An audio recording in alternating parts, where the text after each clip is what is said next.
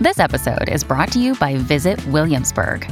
In Williamsburg, Virginia, there's never too much of a good thing. Whether you're a foodie, a golfer, a history buff, a shopaholic, an outdoor enthusiast, or a thrill seeker, you'll find what you came for here and more. So ask yourself, what is it you want? Discover Williamsburg and plan your trip at visitwilliamsburg.com. Mom deserves the best, and there's no better place to shop for Mother's Day than Whole Foods Market. They're your destination for unbeatable savings, from premium gifts to show-stopping flowers and irresistible desserts. Start by saving 33% with Prime on all body care and candles. Then get a 15-stem bunch of tulips for just $9.99 each with Prime. Round out Mom's menu with festive rosé, irresistible berry chantilly cake, and more special treats. Come celebrate Mother's Day at Whole Foods Market. This is the Tom Barnard Morning Show. The Tom Barnard Morning Show. Streamed every morning on the Tom Barnard Show app and anytime on demand wherever you get your podcasts. We are back, 7:54 now, 6 minutes until 8 o'clock. KQR. It's 37 and cloudy right now, but it's going to be very nice, actually. It's going to be 46 tomorrow, 38 on Thursday, or tomorrow is Thursday, excuse me. It's going to be 40 today. Then 38 tomorrow, 45 on Friday, 47 Saturday, and 45 Sunday. Really nice weather coming up. There's going to be some clouds, but mostly sunny on a couple of those days. I was just sent a message from a friend of mine who went to grade school with me, and I learned a word way back in the day. He said, "Why didn't you put that word in there?" And I said, "Well, I will. Maybe I will next time." But I guess I was 15 years old, something like that. I learned this word. And so anytime I wanted to insult someone and not let them know I was insulting them, I would call them quotidian. Yeah. Have you ever heard the word quotidian? Never. It's a great word. Now, if I came up to you and said, "Oh, look at that job you did there, quite quotidian." I'd say, "Oh, I did such a good job." Wouldn't you be impressed? Because everybody was. Yeah. You know what quotidian means? Ordinary. Honestly, coming from you, huge compliment. Yes, it's quite ordinary. I would take that any day. As a compliment, you're you? so ordinary. Yes, absolutely. Knowing that it could go the other way, I'll take ordinary. Well, that's true. That's a very good point, actually. Now you're making sense, sister. Thank you.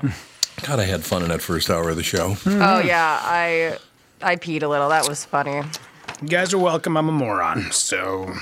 That's kind of negative. But you're kind of an adorable moron. Like, that was pretty funny to watch you go. Like, your brow got all furrowed and, He's on the struggle bus! I love that your brow got furrowed. Oh, That's yeah. wonderful. It was like, why, you could just tell he was in his own personal hell. And I don't know why I find that adorable. Yeah, there's that scene in the movie Kingpin with Woody Harrelson. Yeah. When I can't remember, when they're sitting at the bar, and I can't remember what the line is, but Woody Harrelson basically turns around and looks at the bartender and goes, "You don't have," because they're selling encyclopedias. He goes, "You don't have to read them to sell them." And that is, and that is what I feel like my entire life is. It's just me trying to not show my hand as to how dumb I really am, you know? Same. I can relate to that on a very visceral level.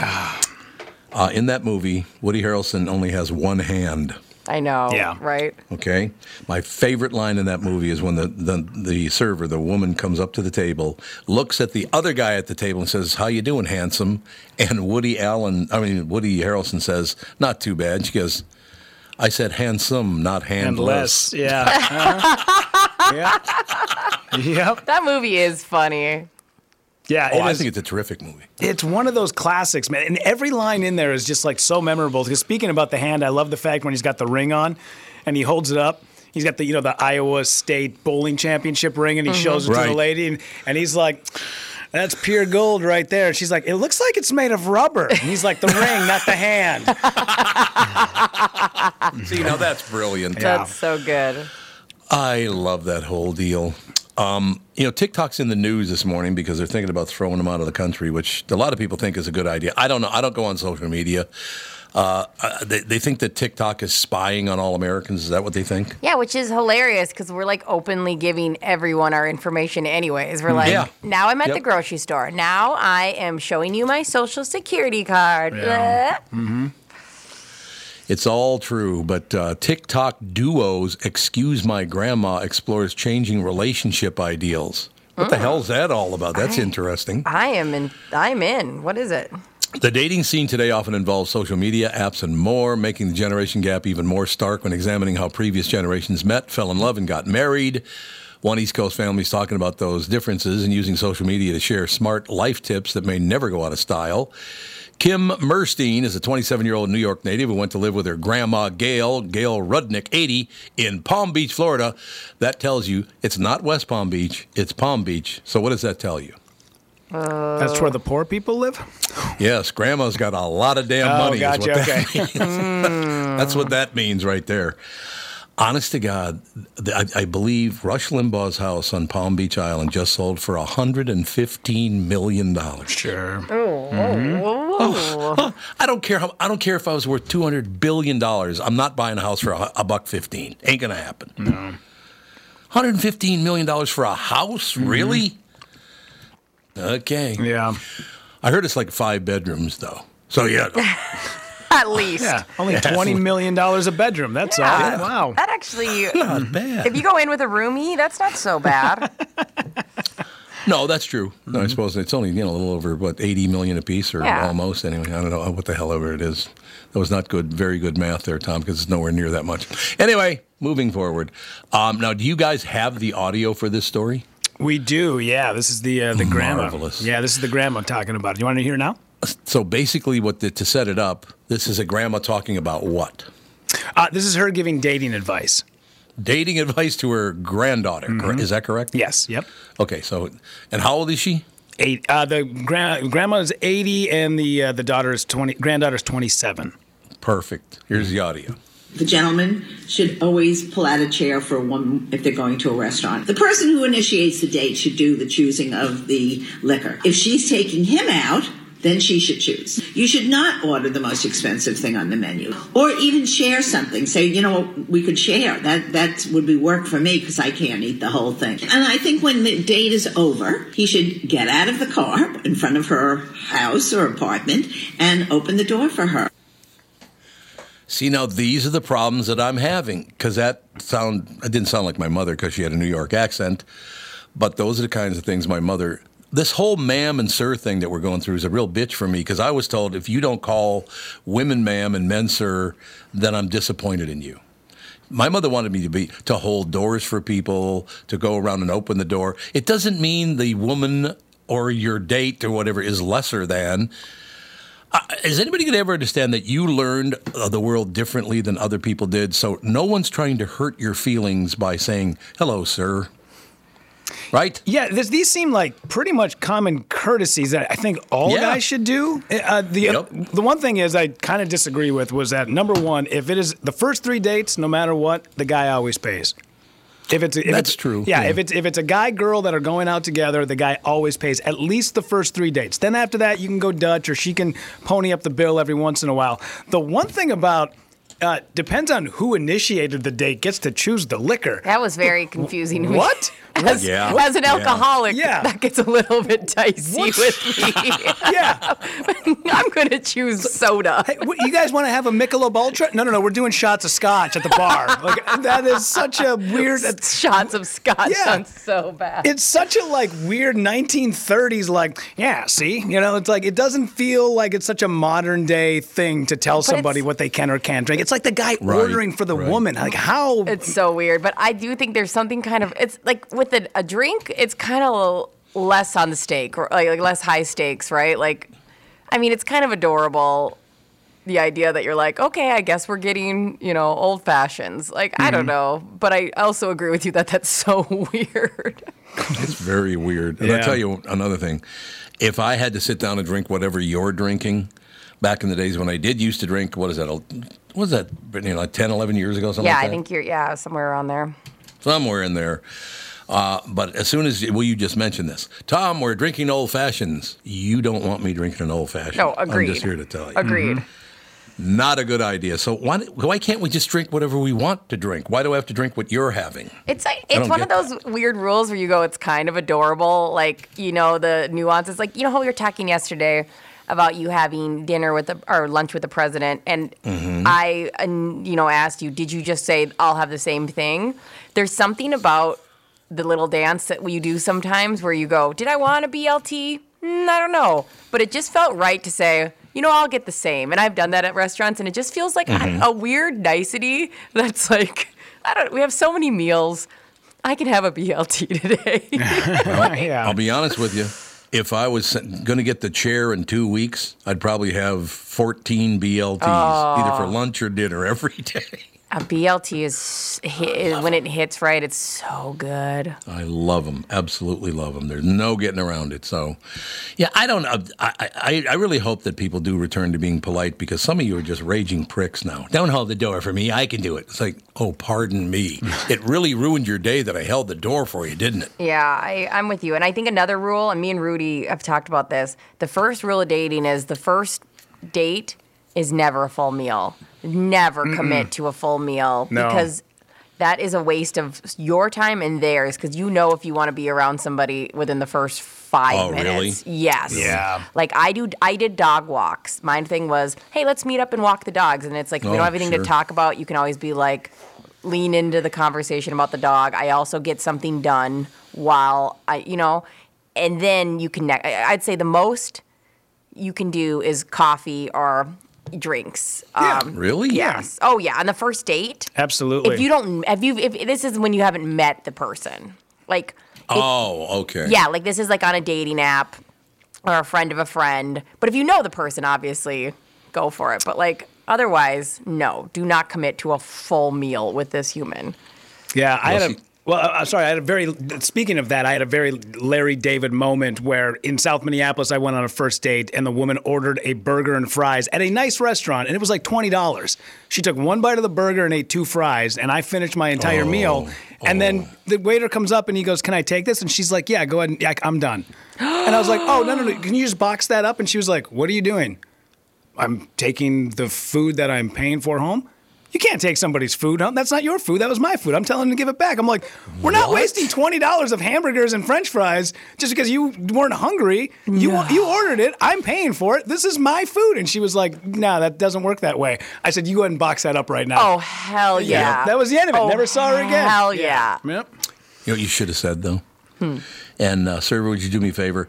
Would you take a knife and cut out that bite part of hers, because I don't want her spit on my hamburger? And also stab me, because this is a terrible That's what thing. I thought you were going to say. That's what I thought you were going to say, cut out my heart. Just stab me right in the head. Oh, I can't do that. I am my mother's daughter. Even when we went out to dinner, it was me, you, Rudy, and then some bosses here at Hubbard. We all got like shared food, and they go, "Brittany, do you want to take all this home?" Because I was like, "We have so much food." I was like, "Yup." Yeah. I took all of it home and ate all of it for like 2 days. Yes, I cannot with wasted food. But don't you also think, and I do, in most cases, day-old food that's been in your refrigerator is almost good and sometimes better than it was the first day. People who don't eat leftovers are my favorite people to live with, because I get their leftovers. Yeah. There's a couple of things that don't reheat well. Don't ever bring home sushi. I don't like bringing home salads that already have dressing on them. I'll keep them right where they are. But man, that first initial wake up and you got a pork chop from the night before in that styrofoam container and you throw it on a plate. Oh my goodness. Bring me home. I'm home. Yeah. I can understand. Yeah, I'm telling you, man, that's that leftover deal. If you got to do it right, obviously you can't let it sit around forever and then put it in the refrigerator. But if you do it right, it's really, really good food. Well, I got lucky because the first time, actually, Catherine and my first time we went to dinner, we weren't on a date. She was working for my attorney, and she asked me if she could interview me about the voiceover business because she was in college at the time. So we just met up to have dinner and talk, and I was interviewed by her. Except the interview never happened because they brought my food out, and I looked down at it, and she said, "What's the matter?" And I said, "Oh, nothing." And I pretended there was nothing wrong, and I pushed this little thing aside, and then I pushed another thing. And then the third time I said, there's a wig in my food. I had, honest to God, like 3, 4, 5 long hairs in my food. There's a wig in my food. And she loved the fact that I said there's a wig in my food. And from that point on, we went out together. It was... Can you imagine being... Now, Rudy, you do stand-up. You imagine given a situation like that where you wouldn't say there's a wig in my food? Of course you would. Yeah, it sets itself up. Absolutely. Yeah. It does. So, I mean, I guess if you're clever enough to do that, she was very impressed with that because can most people not do that? Well, it also goes back to the fact that you're on a date. And I feel like men's brains, when we are in that situation where we are like on a date or we're trying to like court somebody, that our brains inherently hardwired, we become funnier. Because some nervousness, the anxiousness kind of feeling. Well, not only that, but there's a lot of times where like, and Tom, I don't know about you, but I was in the situation where like when I was young, I was kind of chunky and I'm short. And I had a difficult time meeting women, so the only way I could be able to hook up with somebody would be through humor. It's almost like makes sense. Yeah, it's like we have that mechanism built in for us to be funny, or at least attempt to be funny, because we understand that then a woman will start to bring down like her guard when it comes to wanting to get closer to us. I love it. See, that's just being human. I love people when they're human. Yeah. We've kind of gotten away from that, though, all our human traits. We're very guarded about our human traits now, which is unfortunate. But I suppose you got to protect yourself. I guess is that what that's all about, you think? I would think so, yeah. I also but we also have this thing, too, where I was thinking about this the other day. I don't know if you guys do this. Do you only remember the worst in people? No, not at all. No? A lot of times it's the great things of people. I do both, actually. Yeah, I have this problem where I have a need to find common things, and I have terrible boundaries where I'm like, hey, we found this in common. Like, Rudy, you and I'm like, oh, yeah. Like, should we be best friends? You know what I mean? And like, you're like, you know what? I have friends. We're good. And I'm like, that's where I have terrible boundaries. Yeah. And I get, where that feeling of, oh, it takes me a while to realize people don't like me. I will invite, because as soon as I start feeling walls up, I'm like, do you want to come to my house? I'll make you food. Like, so I think I do the opposite. I think I try to find common things with me and this person where they're like, we're not this close. Please leave me alone.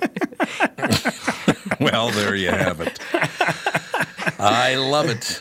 Oh, I got a message from the two of you and Bernie. Bernie's the head of sales for Hubbard. You guys sent me a text. I did a text message. But did he send us a text? I think he sent us a... Yeah. Well, your names are both on them, so it's all three of us, I guess. So my name would be on yours. I see what you're saying. He wrote, oh, that's very funny. Bernie Lauer, the head of sales at Hubbard, LOL at diarrhea. So there you go. There you have it. Yeah. I love this one, too. This is from a long-time listener. Next time someone bitches about you holding the door for them, just apologize for setting their therapy back a few sessions. That's great advice. God, I'm starting to get... You know what's so amazing about that? Because back in the day, people would call into the radio station and tell you that themselves, but nobody uses their voice. Everybody texts now, so they don't have to call in. So I'm going to have to keep my eye on, and you guys probably do the same, on your text messages for the day. Because I'm looking, man. I got a lot of great text messages today already. I love this. A lot of good content. That's all I'm saying, right? Absolutely. Harvard career expert, the number one desirable skill that very few people have, especially men. Number one desirable skill that very few people have, and mostly women do have it. What do you think that might be? Because I have no idea. Maybe comfort? Multitasking. Multitasking, comfort, and I'll go with don't be an asshole. Yeah. So we got it all covered then, right? I think so. Perfect employee. Okay, here we go. I'm scrolling down now to the story. When young people ask me for career advice, I always tell them, don't just focus on your own accomplishments, be a collaborator.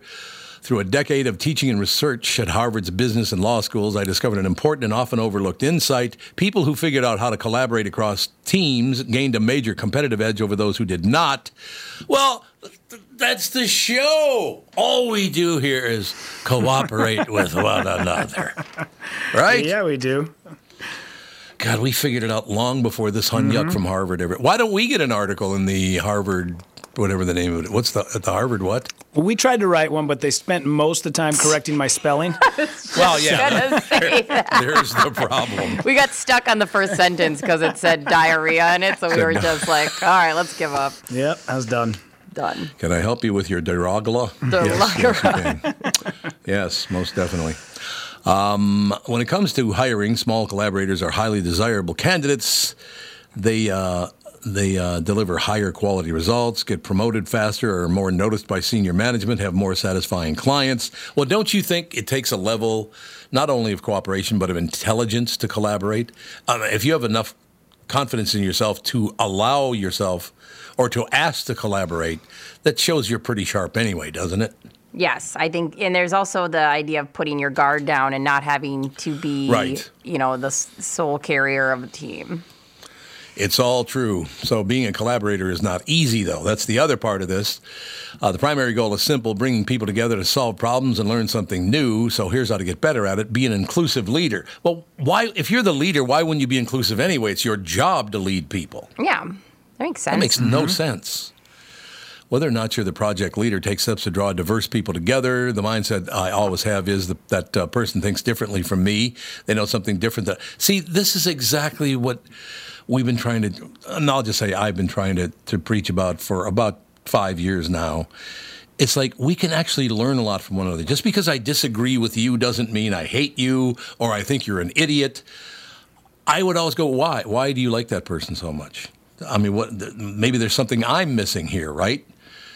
I mean, if you cooperate, don't you think that'd be a much better way to live than run around hating everybody because they don't agree with you, right? I don't know if we brought this up on this show before, but there's a show on Netflix called The 100. Did we talk about this? No, but we haven't. But so The 100 is they have four or five groups of, so 5 groups of different ages. So there's 20s, 30s, 40s, 50s, and 60s.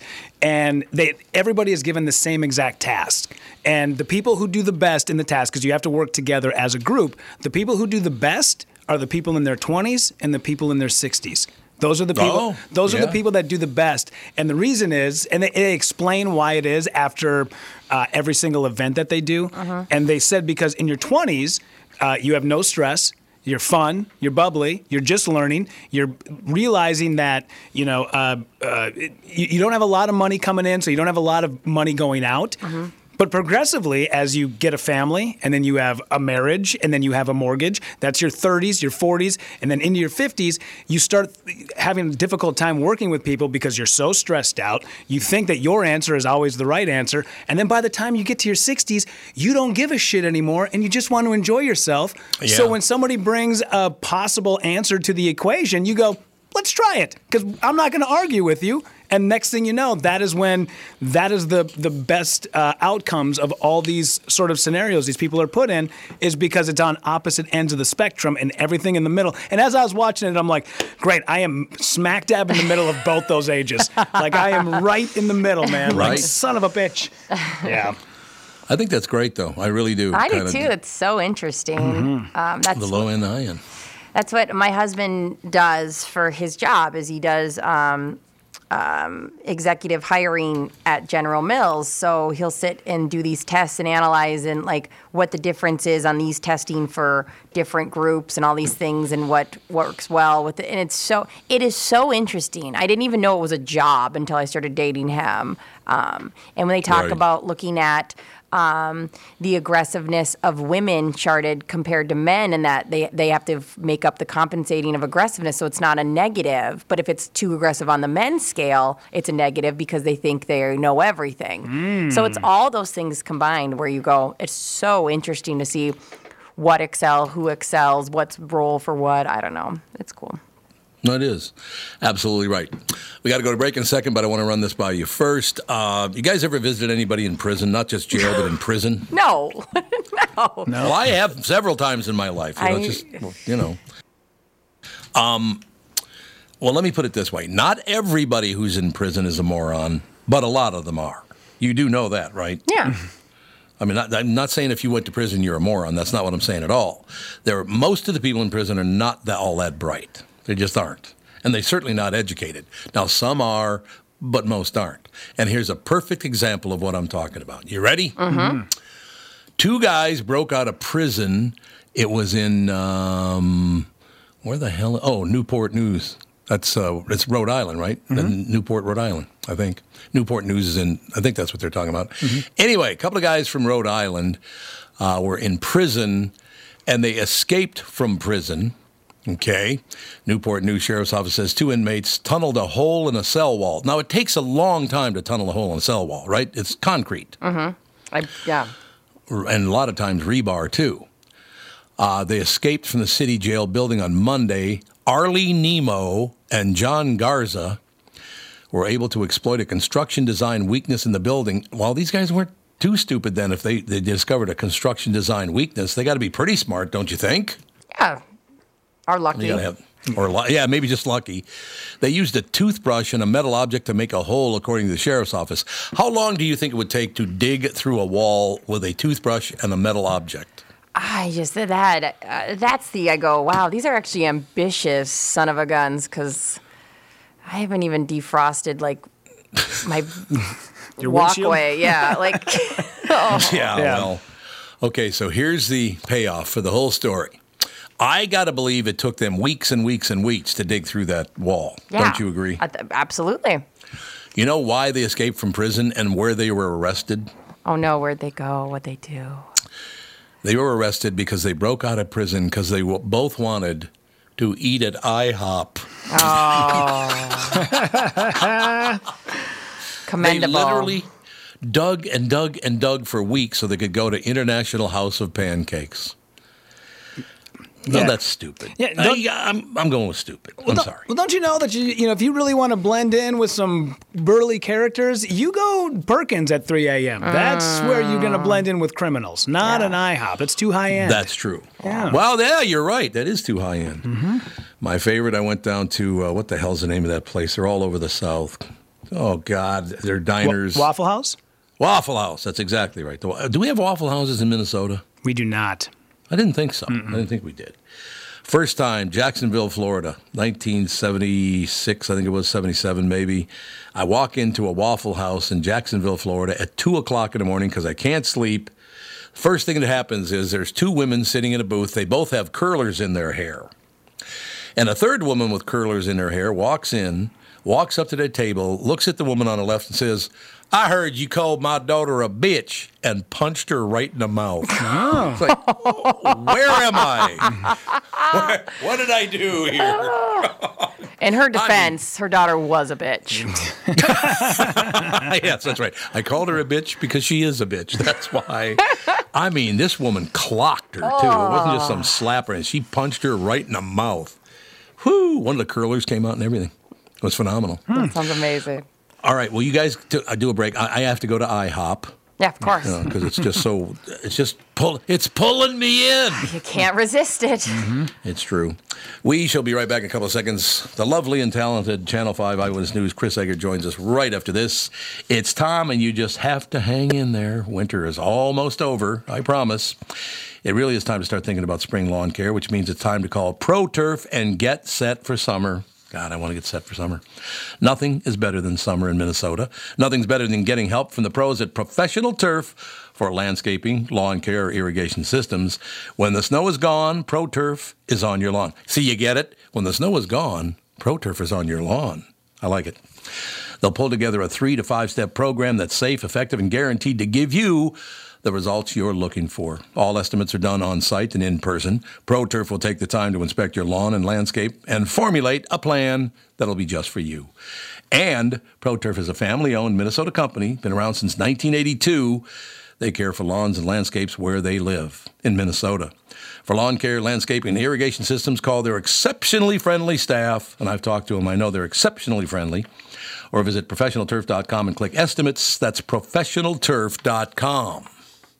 At the new Tom Barnard Morning Show, we're pretty low-key. We talk in regular voices. Well, except for Tom's, which is all like, "You're a disaster." But we don't get all hypey and stuff. However, we are doing a contest called Pick Your Prize. You could win $10,000 worth of yard machines from Tri-State Bobcat. $10,000 worth of machines. It's pretty hard not to get excited about $10,000 worth of lawn machines, including a zero-turn mower, a walk-behind mower, snow blower, string trimmer, leaf blower, chainsaw, and more. Or a $10,000 Cub Foods gift card. And all you have to do is register on the Tom Barnard Show app, which you already have, right? Well, if not, download it. No big deal. Then register. Every time you open the app between now and March 31st, you'll be entered in the $10,000 Pick Your Prize contest. That's it. Download the Tom Barnard Show app. It's free and it's in your app store. Win $10,000 worth of yard machines from Tri-State Bobcat, a $10,000 Cub gift card, and so much more. See it all on the Tom Barnard Show app. Lowe's MVP's bonus days are back for pros. Right now, buy a DeWalt 20-volt Max Power Stack Battery 2-pack at $199 and get a select DeWalt Bear tool free. Plus, earn 3 times the bonus points on all Metabo HPT tools and products. Shop even more savings and bonus points offers during MVP's bonus days at Lowe's. Bonus points calculated before taxes and fees after applicable discounts, if any. Valid 3/20 through 3/31. Subject to change. Selection varies by location. While supplies last. Discount taken at time of purchase. Visit Lowes.com/MVP's bonus points for details. This is the Tom Barnard Morning Show podcast. We are back, ladies and gentlemen. I have a question for you very quickly because I know, Rudy, you're working on this today with Mike and the crew, Adam and everybody. We have a guest today at 8:50. Yep. Which means during the middle of that, I'm going to drop off for about 2 to 3 minutes because that's when it happened. Yeah, we're going to, on the next time we take a break, we're going to reset your line. So we should be good. Oh! Yeah. So I should be able to get right through it. Yeah, absolutely. Wonderful. I'm glad because that was very uncomfortable yesterday. All of a sudden, I was just gone, so I don't know what you guys are talking about, but I'm like, oh, God, I hope they know I'm gone. Oh, yeah. Yeah, we figured it out after about 4 seconds of silence. Like, what is? Oh, that's right. So yeah, no, we're definitely on it today for sure. Now, that 4 seconds of silence. Can we do that to Chris Egert though? On purpose? know. Yeah, you did that a couple weeks ago, Tom, and you were not apologizing for it. In fact, I think you were pretty happy that you dipped out for 3 or 4 minutes. He needed a break. They're going to reset it, Chris, and I'll be on the whole 3 hours instead of just 2 hours and 49 minutes. What do you think? Take a little break, whatever. I can't hear another Nutria story, so I think I'm done. You're out of the mix. You're out of the mix, man. You guys were talking about one of my favorite subjects before the commercial break, and that is Waffle House. And I recalled that the closest Waffle House location we had here to us in Minnesota is in St. Joseph, Missouri, just north of Kansas City. Sure. I went to the map and I did confirm that, and that looks like the nearest spot. So for anybody who's looking for a good Waffle House, if you're going to escape prison or whatever you got going on, St. Joseph, Missouri. Yeah, I'll tell you, you hear. And ladies and gentlemen, if you've never been to a Waffle House, they got them in Florida. So if you go to Disney World, you can go to a Waffle House.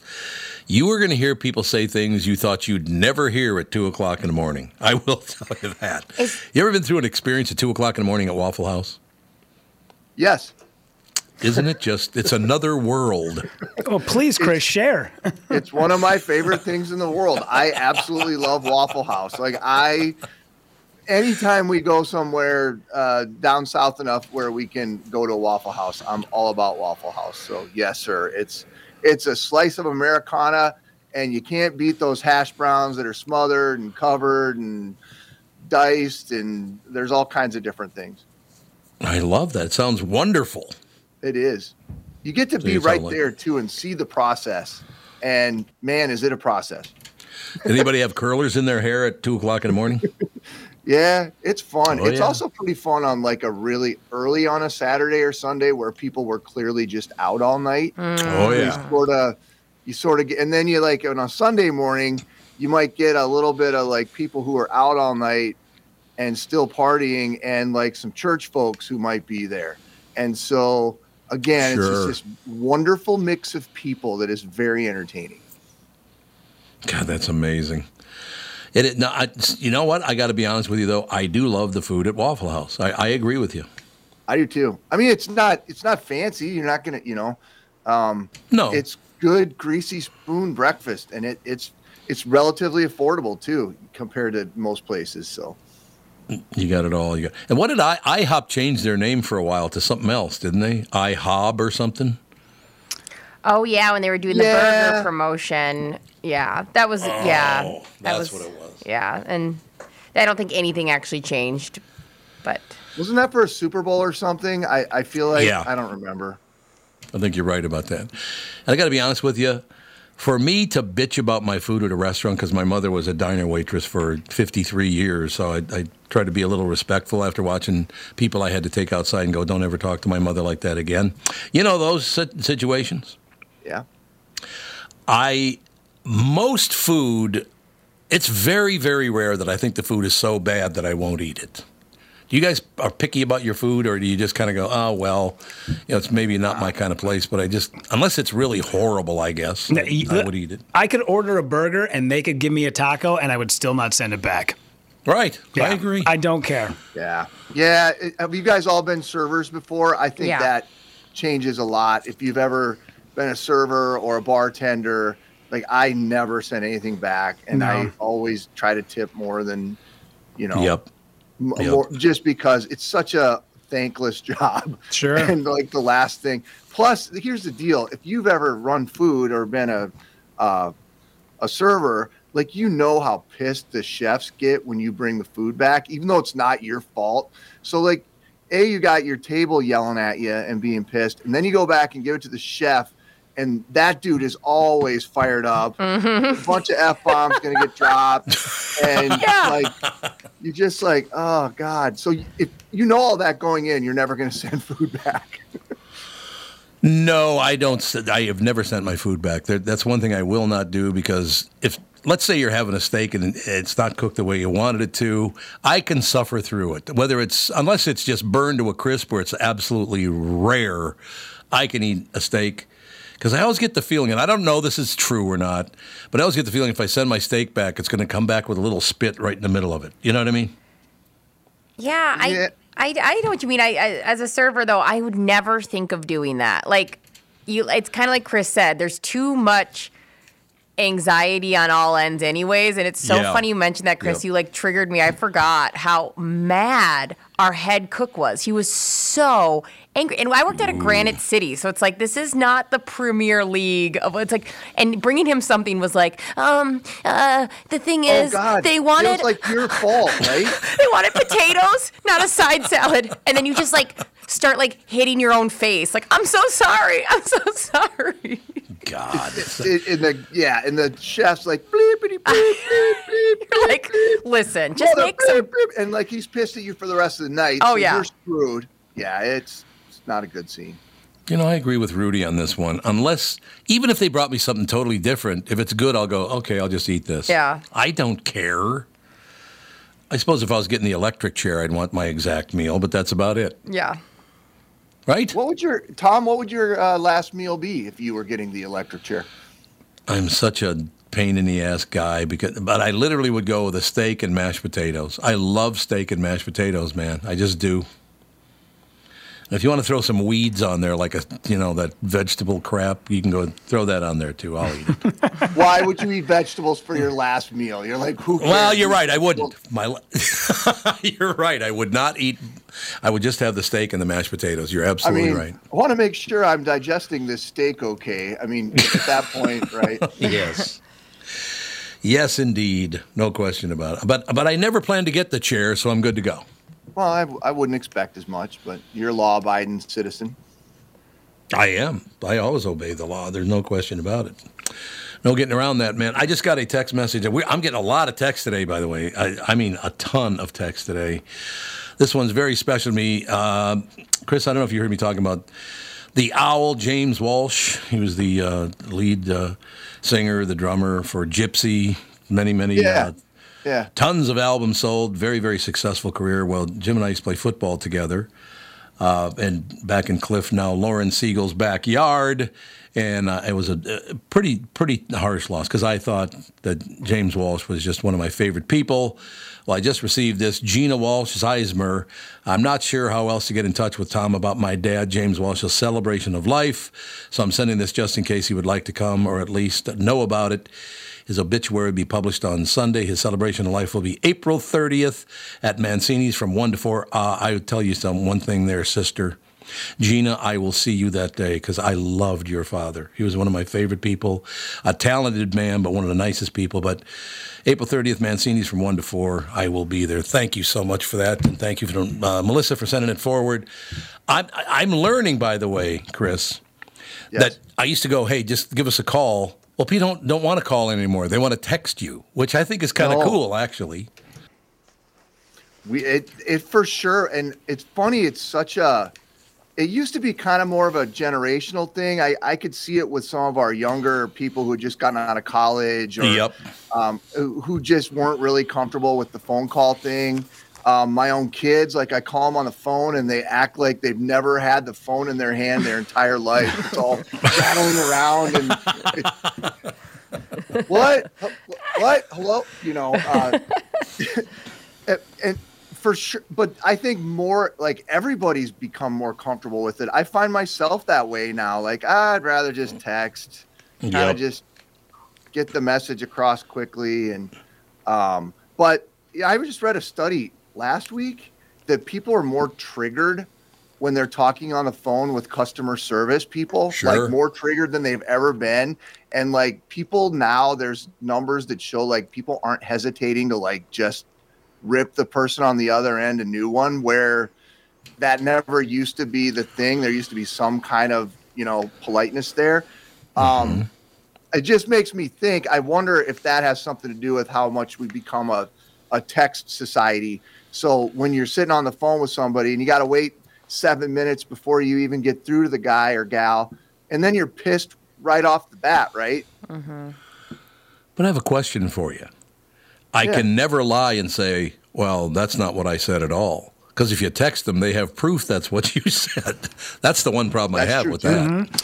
Yeah, I read an article the other day where they were talking about couples who argue and said, if you're going to argue, don't argue face-to-face, argue over text. Because it gives you a moment to process what you've read and then let it sit with you, and then you have a moment to think about what it is that you want to say back. And as I read it, I said, that's the worst goddamn advice ever given. There is not a chance I'm going to argue with you over text, because it would crawl up my skin, the fact that I could not say to you what I felt in that moment. I want to argue face to face, and then 20 minutes later we go our separate ways, and then come back and apologize and do it just like our parents did it. That is exactly how I want to argue with people.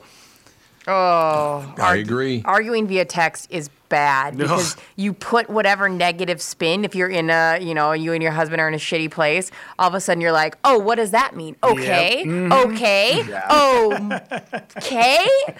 Like, no, it's not good. You ever send an all caps text? Oh, yeah. Yeah. Oh, yeah. Is that like yelling at someone? Yeah. Yeah. Oh, okay. I've never done that. I got to give it. Matter of fact, I'm going to do it right now. No, I don't. I'm scared. I don't need that in my life. I'll be waiting for the message, Tom. I've got my phone right here. You all think it's coming right to you. There's no doubt about it. Listen, you. It'll start like that. It'll be magnificent. So nothing really negative in the news. I've been kind of looking around while we're talking to you. Do you have trouble? Because I do, once it just piles up on you. And I finally, yesterday, figured out, I sat down and just closed my eyes and thought for a while. And I have now learned to enjoy the stupidity of the national news now. And all they do is try to make money by upsetting everyone. How do you handle a series of negative stories on television, Chris? Is that hard to do?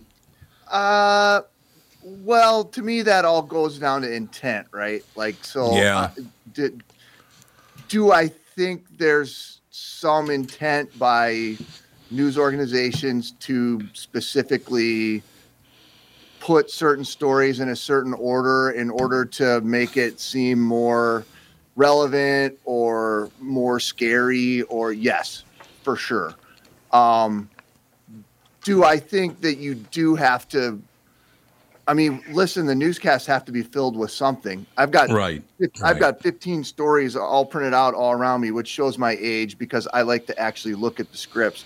But we got to be on every day for 2 hours. We've got to do something while we're there for those 2 hours. We can't just sit and bullshit. Yeah. So you do have to, you've got to put things on, and a lot of the things are not the most pleasant things in the world to talk about, that's for sure. But again, that goes back to me on the intent thing. Like, are you specifically drumming up a story to make it seem bigger and try to build false outrage because you think that's going to drive your ratings? Or as a journalist, are you really, invested in that story being the big story of the day because it's important to people? And you know what I'm saying? I know exactly what you're saying. Have any of the three of you ever been struck by something, you've been told something on the air that you didn't know was coming? Or let's say you look up at the teleprompter, in your case, Chris, and something was up there that you had a very sad, or not even negative, but a very sad reaction to? This is this morning when you told us about Marnie Gellner. Yeah, that's right. Perfect. A perfect example of what Rudy's talking about is Marnie Gellner revealed that she has breast cancer. I don't know her really well. I've met her a couple of times. Very, very nice person, and God bless you. And like I said, whether there's a God or not, I'm praying for you, because I say right now there is. You heard me. Just in Marnie's case, though, right? I think the being surprised on the air thing, I don't know that that's happened too many times. Because if you're, I don't know, very rarely are you taking something live and just putting it on TV. I would say it's very hard, though, to not have some kind of an emotional investment in a lot of the things that you're reading about every day.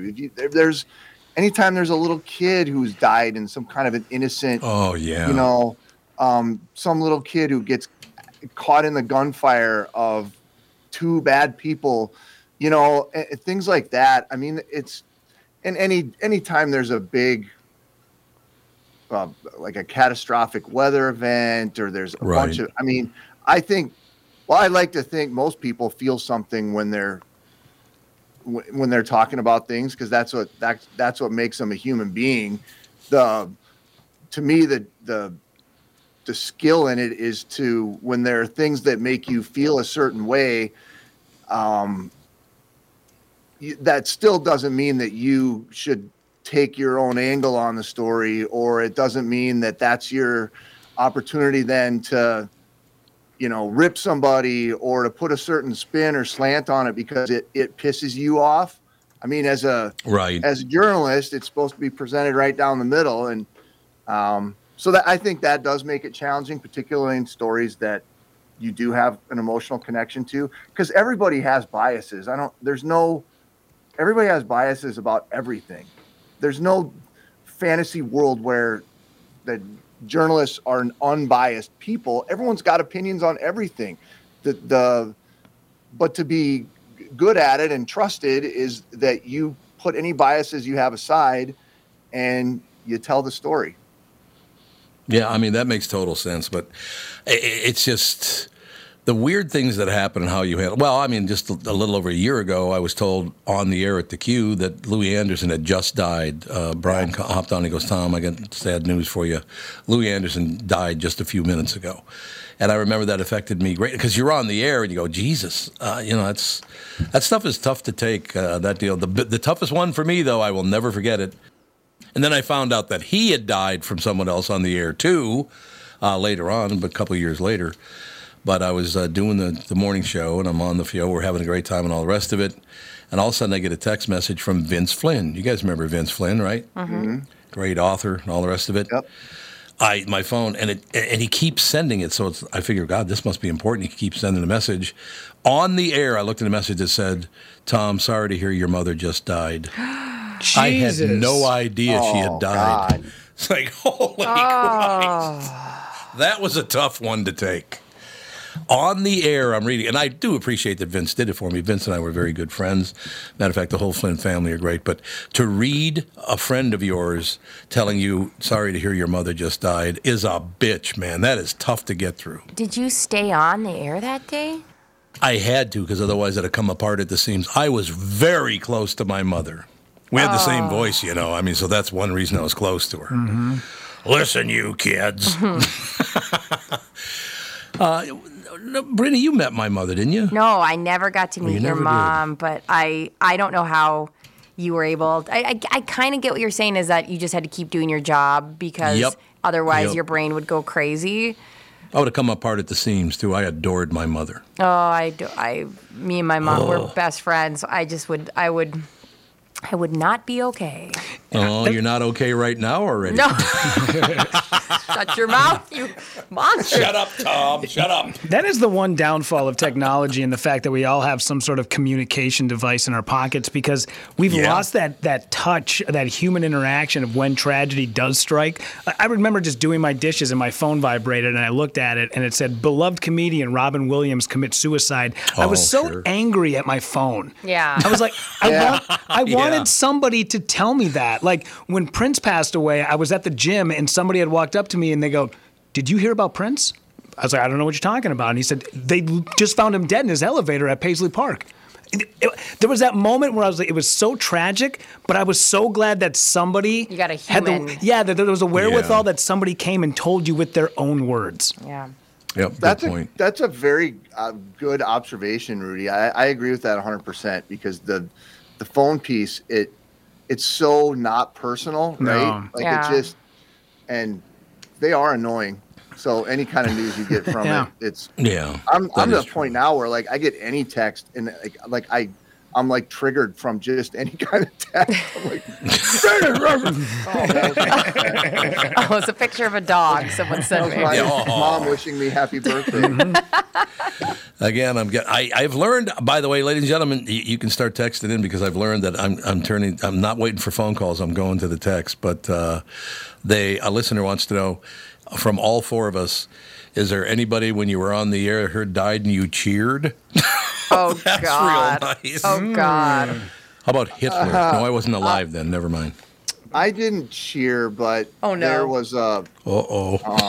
I covered the first real murder trial I covered when I was working in South Dakota was this case of this guy who was accused of going out in the middle of the country and abducting and killing this beautiful farm wife, mother of two, nothing. She had nothing to do with this dude. Just the guy happened upon her farm.